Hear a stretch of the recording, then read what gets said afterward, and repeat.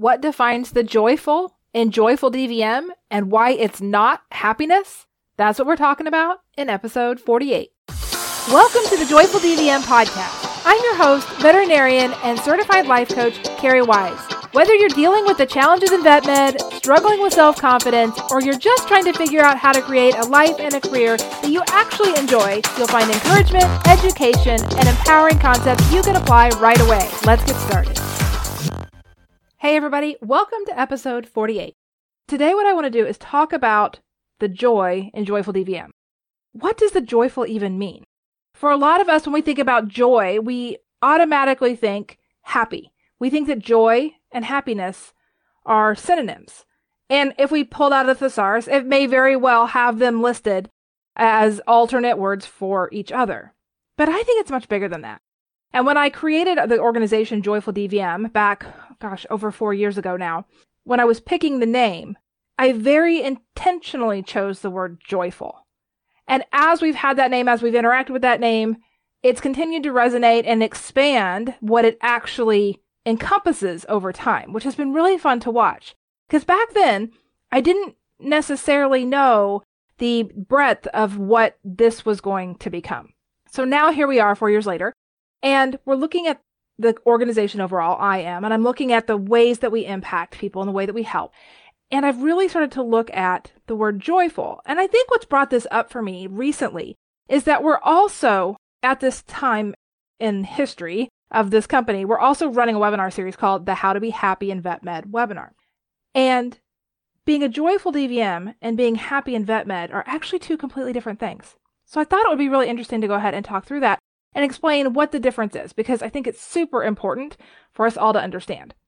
When it comes to joy, it's more than just being happy. Being joyful is something that we develop over time. And when we think about what creates joy for us, for me, if I was going to define the word joy and then determine how exactly we create it, it's pretty clear. So joy is defined for me as inspired happiness. So a little bit like being happy, but on a much deeper level, inspired happiness. In order for us to create this inspired happiness for ourselves, I think that we have to be in alignment in 9 key areas.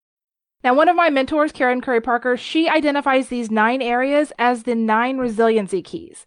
I like to think about them more as the buckets. So the buckets of alignment. 9 areas in our lives that when we really pay attention to these areas, when we look at what's inside the buckets and we clean out all the muck that's not supposed to be there and we fill these buckets with what we want them to hold intentionally and develop these 9 areas, which I'm going to go through. When we develop these 9 areas for ourselves, joyfulness becomes inevitable. And with joy, which is different than happy, what I find is that as we learn to be joyful, that's something that we get to hang on to. Developing joyfulness for ourselves is something that can't just be taken away. If we think about just a standard emotion, we know that thoughts create feelings and feelings drive action. So we know that the emotions that we experience are feelings. Emotional feelings are created by our thoughts. And we know this not only because you've heard me teach it before, but because we can prove this in the lab, like in a scientific lab. When we have thoughts, our brain goes through a photon storm, a light storm, an energy storm, and it produces neurotransmitters. It's quite fascinating that the energy of light just produces this chemical neurotransmitter. And that is what then creates our emotional experience. The neurotransmitters create our emotional experience. So it is the thoughts which create the photon storm that then results in the neurotransmitter being created that creates the feeling that we experience as a human. So thoughts create feelings. So we know this. And we also know that if we're feeling happy, that we can shift our thoughts to something that is sad, and then we will feel sad. With joy, it's bigger than just an emotion. It's bigger than just that chemical reaction, because you can maintain joyfulness while simultaneously feeling sad. You can maintain your joy while grieving. You can maintain your joy while also recognizing frustration. Joy is powerful because joy helps anchor you in who you actually are as a human being and what you're here to actually do. I believe we are all here for a reason. I think it's absolutely intentional that we exist in this time. I think that from a soul level, we are infinite, that this is just a period of time where we inhabit a body on this earth And there are things that we are here to do.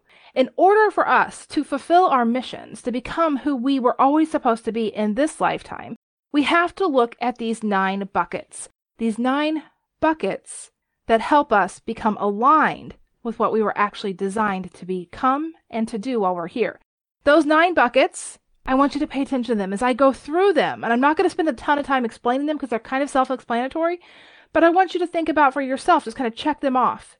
Where are you landing in these 9 areas? What are you believing about yourself and your own capacity in these 9 areas? Because it'll be very eye-opening for you in regard to where you may be struggling, where you may be having challenges. But more so, it provides you the opportunity or the curriculum for where you can investigate and be curious and learn and grow in order to become more aligned in that whole person who you're supposed to be. So those 9 areas. Number 1, lovability. Where do you land? Do you believe you're lovable? Are you able to give love? Number 2, empowerment. Do you feel empowered to make your own choices? Number 3, courage. Do you feel courageous? Do you have the capacity to be courageous in situations when you have to take action or make decisions? Number 4, decisiveness. Are you able to make those decisions that are in alignment with who you are and what you want at your core? Number 5, emotional wisdom. Do you understand what's creating your emotional experience? Are you deciding then for yourself the emotional experience that you want to create? Number 6, self-trust. This is a big one. Do you trust your instincts? Do you trust yourself to make the right choices for you? The next one, vitality. Another word for this one is energy. How are you doing with your energy? Are you managing your energy? Are you conserving your energy? Are you using your energy in ways and in areas that align with what you want for yourself? The next one, authenticity. Are you being authentically you? Have you allowed yourself to be you? Have you given yourself permission to really embrace who you are? Or are you kind of living in a bit of a charade, trying to fit in and be like everybody else? And then the last one, but not least, is self-worth. Do you value yourself? Do you think that you're worthy? Do you think that you deserve to have good things in your life? Do you think that your life is important and valuable?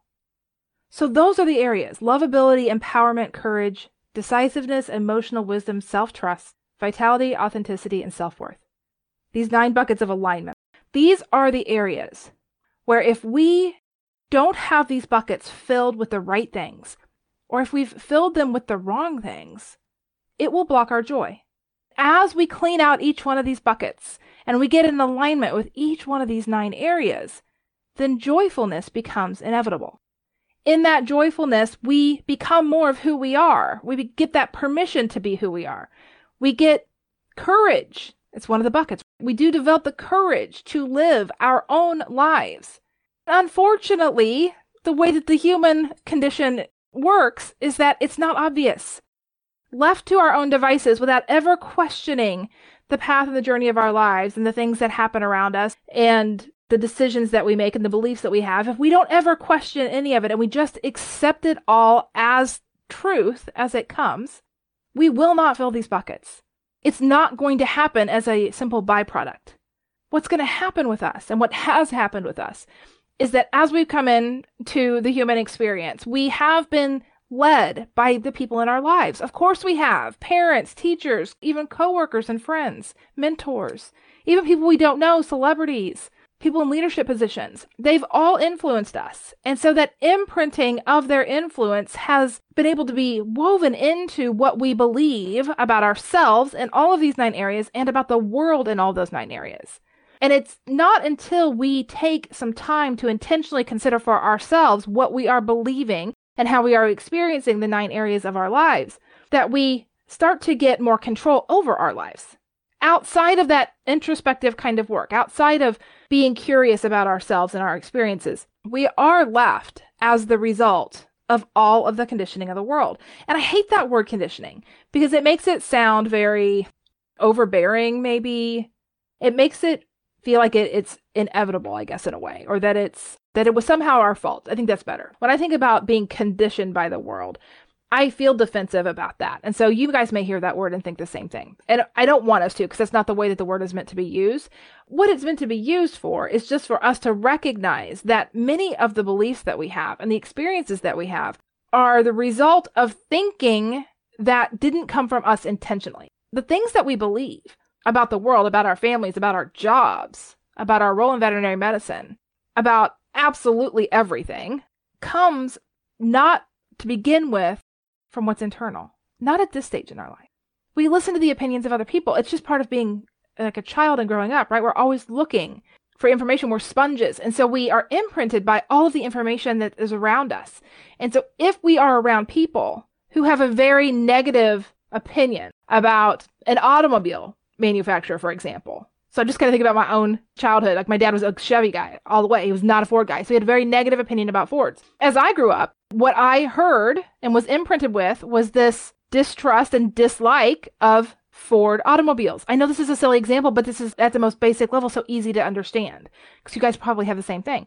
And it wasn't until I got to be a little bit older that I realized, wait a minute, why? Like, I know that he didn't like them at all. And so I didn't like them because I trusted him. And I still trust him. I mean, he's passed away, but I still absolutely trust his influence in my life. But I also now as an adult and as I became a young adult, started to recognize, okay, he thinks that. Is that what I also want to continue to believe? It's giving yourself that space to look at all the things that have influenced your own opinions and your own beliefs about yourself and the world. Give yourself the opportunity to examine those and then just decide, is this what I still want to believe? That's kind of the first step in all of this. And that goes right along with what we believe about ourselves in all of these 9 areas. Our lovability, our ability to be empowered, our ability to be courageous. It has to do with our ability to be wise emotionally. Do we want to continue to believe what we always have believed about where emotions come from? The biggest one there, as you've heard me talk about many times, are the actions of other people. We are kind of brought up to, not kind of, we are absolutely, unless you are brought up in a household that has a completely different perspective, the vast majority of us are brought up to believe that people can hurt our feelings, that what other people say or do impacts our emotional well-being. And I say, no, absolutely not. That's not what the science shows us. That's not where emotion comes from. But left unquestioned, we believe that and we live that, which means we keep putting a lot of pressure on the other humans to be different than they are so that we can have a different experience. Emotional wisdom kind of helps us to see what's really happening so that we can take back that well-being for ourselves. Also, self-trust. Do you trust yourself, or did you grow up in an environment where people didn't trust what you had to say, that they didn't let you make your own decisions, that they questioned everything that you wanted, that they were overcritical? If that's the case, then you probably don't have a lot of self-trust. You don't even know how to rely on yourself to make big decisions. Your vitality, your energy. Now, a lot of us can definitely recognize that our energy is not in a place that we want it to be. We don't feel energetically sustainable. A lot of us are heading toward burnout or have been there or trying to come back from it. Burnout is just a very depleted energetic state. And I don't mean just as in simple, but if a basic explanation is that. So what are you doing to preserve your energy? How are you approaching your energy? And guess what, guys? It's different for all of us, and the solutions are different to all of us because of the way that we are designed. We have individual designs. If we think about human design, there's 5 main types of design. They're all energetically different. And if you don't understand the energetics of the way that you were created, then what we do is we try to adapt the energetics of other people. And that turns into a big old mess. It's such a relief when you understand the way that you're actually wired. Authenticity, this is a big one. Do you feel free to be who you are? At some point in your life, you knew who you were. When you were younger, all the things that you liked, all the things that you did. And then as you grew older, lots of people had opinions about who you were, and they voiced those opinions. And depending on the level of authority they had in your lives, you may have learned to hide parts of you, to squash parts of you, to silence parts of you. And the older that you get, trust me, the harder it gets to silence that stuff. And the more that you try, it's like trying to hold a balloon underwater. It's slippery. It takes all your hands. Like it just keeps trying to get out one way or another. If we can learn to simply just be authentically ourselves, then everything becomes easier. This alignment in these 9 areas helps with that. And then finally, self-worth. If we don't value ourselves first, above everything else that goes on in our lives, then we will never fulfill our purpose, which means we will never interact with the other people in our lives in the way that we were always supposed to interact with them. This is a big one, especially in a world where people-pleasing is the norm. We're always trying to navigate what can I do or say to make sure somebody else doesn't get upset. It's not our job. I'm not saying let's be cruel, but I'm saying if you are squashing your own truth for the sake of somebody else's emotions, then there's opportunity there. Because squashing your truth is hurting you. And believing you have control over their emotions is hurting you as well because you don't. It also may be keeping them from experiencing you in the way that they're supposed to experience you, which means they're not going to get the growth out of that interaction with you either. So it's a lose-lose when we don't interact as our true selves. And it does take courage. It does take deliberate action to live in this way because it is not what society would have us do. Instead, it's all about trying to conform. It's all just be the same. And that's one of the biggest problems that we have in veterinary medicine is that we've gotten through these educations, we've gotten these degrees, and now we're out there in the world without any kind of measure to tell us if we're doing it right. And so what do? We look for clients who are happy and patients who get better as measuring tools to help us to decide for ourselves if we're doing good in veterinary medicine or we're doing bad, if we're being successful, if we're being failures. And none of those things define success and failure in veterinary medicine. You've heard me say that before. The only thing that defines success or failure is what you believe about it. When you practice in a way that is authentic to you, then success becomes inevitable. You start to let go of the outcomes. You realize that you're not here to make animals better. You're not that powerful. You were never supposed to do that. Instead, you're here to do your part. You're here to evaluate what's in front of you, to make some medical recommendations, to give the owner some options.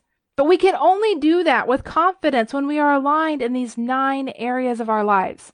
As we take on that curriculum, the life curriculum, to fully become aligned in these areas, everything gets easier. I'm not going to say the journey itself is easy, but what I am going to say is the journey itself is worth it. And it's not the kind of thing that you have to master it before you have the results. Right? You don't master all of it before you get relief. You don't master all of it before you feel better, before you start to develop joy. The joy becomes something you develop through that path, through that journey, through that understanding of who you are, through that discovery. As you develop that joy, it creates momentum for you to keep going, to keep peeling back the layers, to understand your own human experience, to dive in to what's the truth of who you are and what your mission is here, and how that plays into what you're doing day in and day out in your job, in your job in veterinary medicine, and also in the greater areas of your lives. As we keep trying to normalize the veterinary experience, as we keep trying to stabilize the emotional experience of veterinary medicine in the way that we always have done it, we will just continue to fail. I just want to be real clear about that. If we keep trying to control the other humans, whether they're our clients, our coworkers, our support staff, our bosses, the organizations, the public, if we keep trying to control them in order to feel better in veterinary medicine, we will continue to lose. That is not the way this works. If it was going to work, it would have worked by now, because we've got decades of people who've been approaching the problem from the same place. It's not an external problem to solve. It's an internal problem to solve. Because as we become confident in who we are, as we become aligned with who we are supposed to be, as we become strong, as our buckets become full in the areas of lovability, empowerment, courage, decisiveness, emotional wisdom, self-trust, energy, authenticity, and self-worth, what happens is we become free to interact in a way that is actually helpful for everybody. Everybody wins. But it takes that. Now, the good news is it doesn't take everybody to start to make a change. One person living in alignment becomes an example for those around them. Curiosity is sparked. Other people are like, how are you doing that? I know this is absolutely the truth for me, and I didn't even know what was going on back then. I just remember in my 3rd job out of school that the man who owned the practice just had this piece about him that I did not understand. I was like, I don't know how he does this. I was fascinated. I would just watch him. And I watched the other associates and me run around like with our hair on fire, and I would think about how stressed out I was when I went home from work at night, and how I worried all night when I was like about the cases and what would be there the next morning. And I carried an on-call pager, so of course I was always terrified that the thing was going to go off. And it didn't matter what happened. This dude was always peaceful. He was always joyful. He was always friendly. And I didn't get it. I was so curious. But what I now understand is that he had such a high sense of who he was. He knew who he was. He knew what he was about, that the external circumstances of the world couldn't touch him. That's joy. When you are solid in who you are, when you are aligned with the real truth of who you are, your own individual authenticity, the world can't touch you. And when the world can't touch you, then you have the freedom to interact in the world in a way that is super powerful for the people that you come in contact with. in a very positive way. So when we think about joy and we think about happiness, they are two completely different things. Happiness is an emotion. It can come and it can go. Joy is inspired happiness. It is deeply rooted. It is not shakeable. It grows. It gives. And it is something that if we all seek intentionally to find it, the way that our lives for ourselves change is dramatic. Or the lives change of the people that we interact with is also dramatic, because we become that constant kind of shining light for them of possibility, and everything gets easier. If you're curious about more of this kind of stuff, we have a workshop, Discover Your Purpose workshop, joyfuldvm.com/purpose to grab your seat in that Discover Your Purpose workshop. We're going to be taking a look at all of these things. We're going to be taking a look at your independent role, your unique role in this world, and how that role, how that purpose of yours has played out up until now, and your opportunities for letting it play out in the future, intentionally going after it, shedding off all of the rules that we have boxed ourselves in, because that is what we have learned through the other humans over time, and getting more in touch with who we actually are so that we can fulfill the purpose that we actually have here in this lifetime. That's the kind of stuff that we're going to be talking about. Completely different material than what we usually talk about over here at Joyful DVM. We're trying to expand that. So if you're ready to kind of skim the tip of the iceberg of the types of things that we talked about today, I definitely recommend that you check out that workshop. All right, my friends, that's going to wrap it up for this week, and I'll see you next time. Thank you for listening to the Joyful DVM podcast. If you'd like to learn more about the concepts and ideas discussed here and how to apply them to your own life to create confidence and empowerment for yourself, you'll love Vet Life Academy. To check it out and learn more, visit joyfuldvm.com/Vet Life Academy. And if you're loving this podcast, I'd appreciate it if you'd share it with your friends and leave us a review on iTunes. We can change what's possible in vet med together.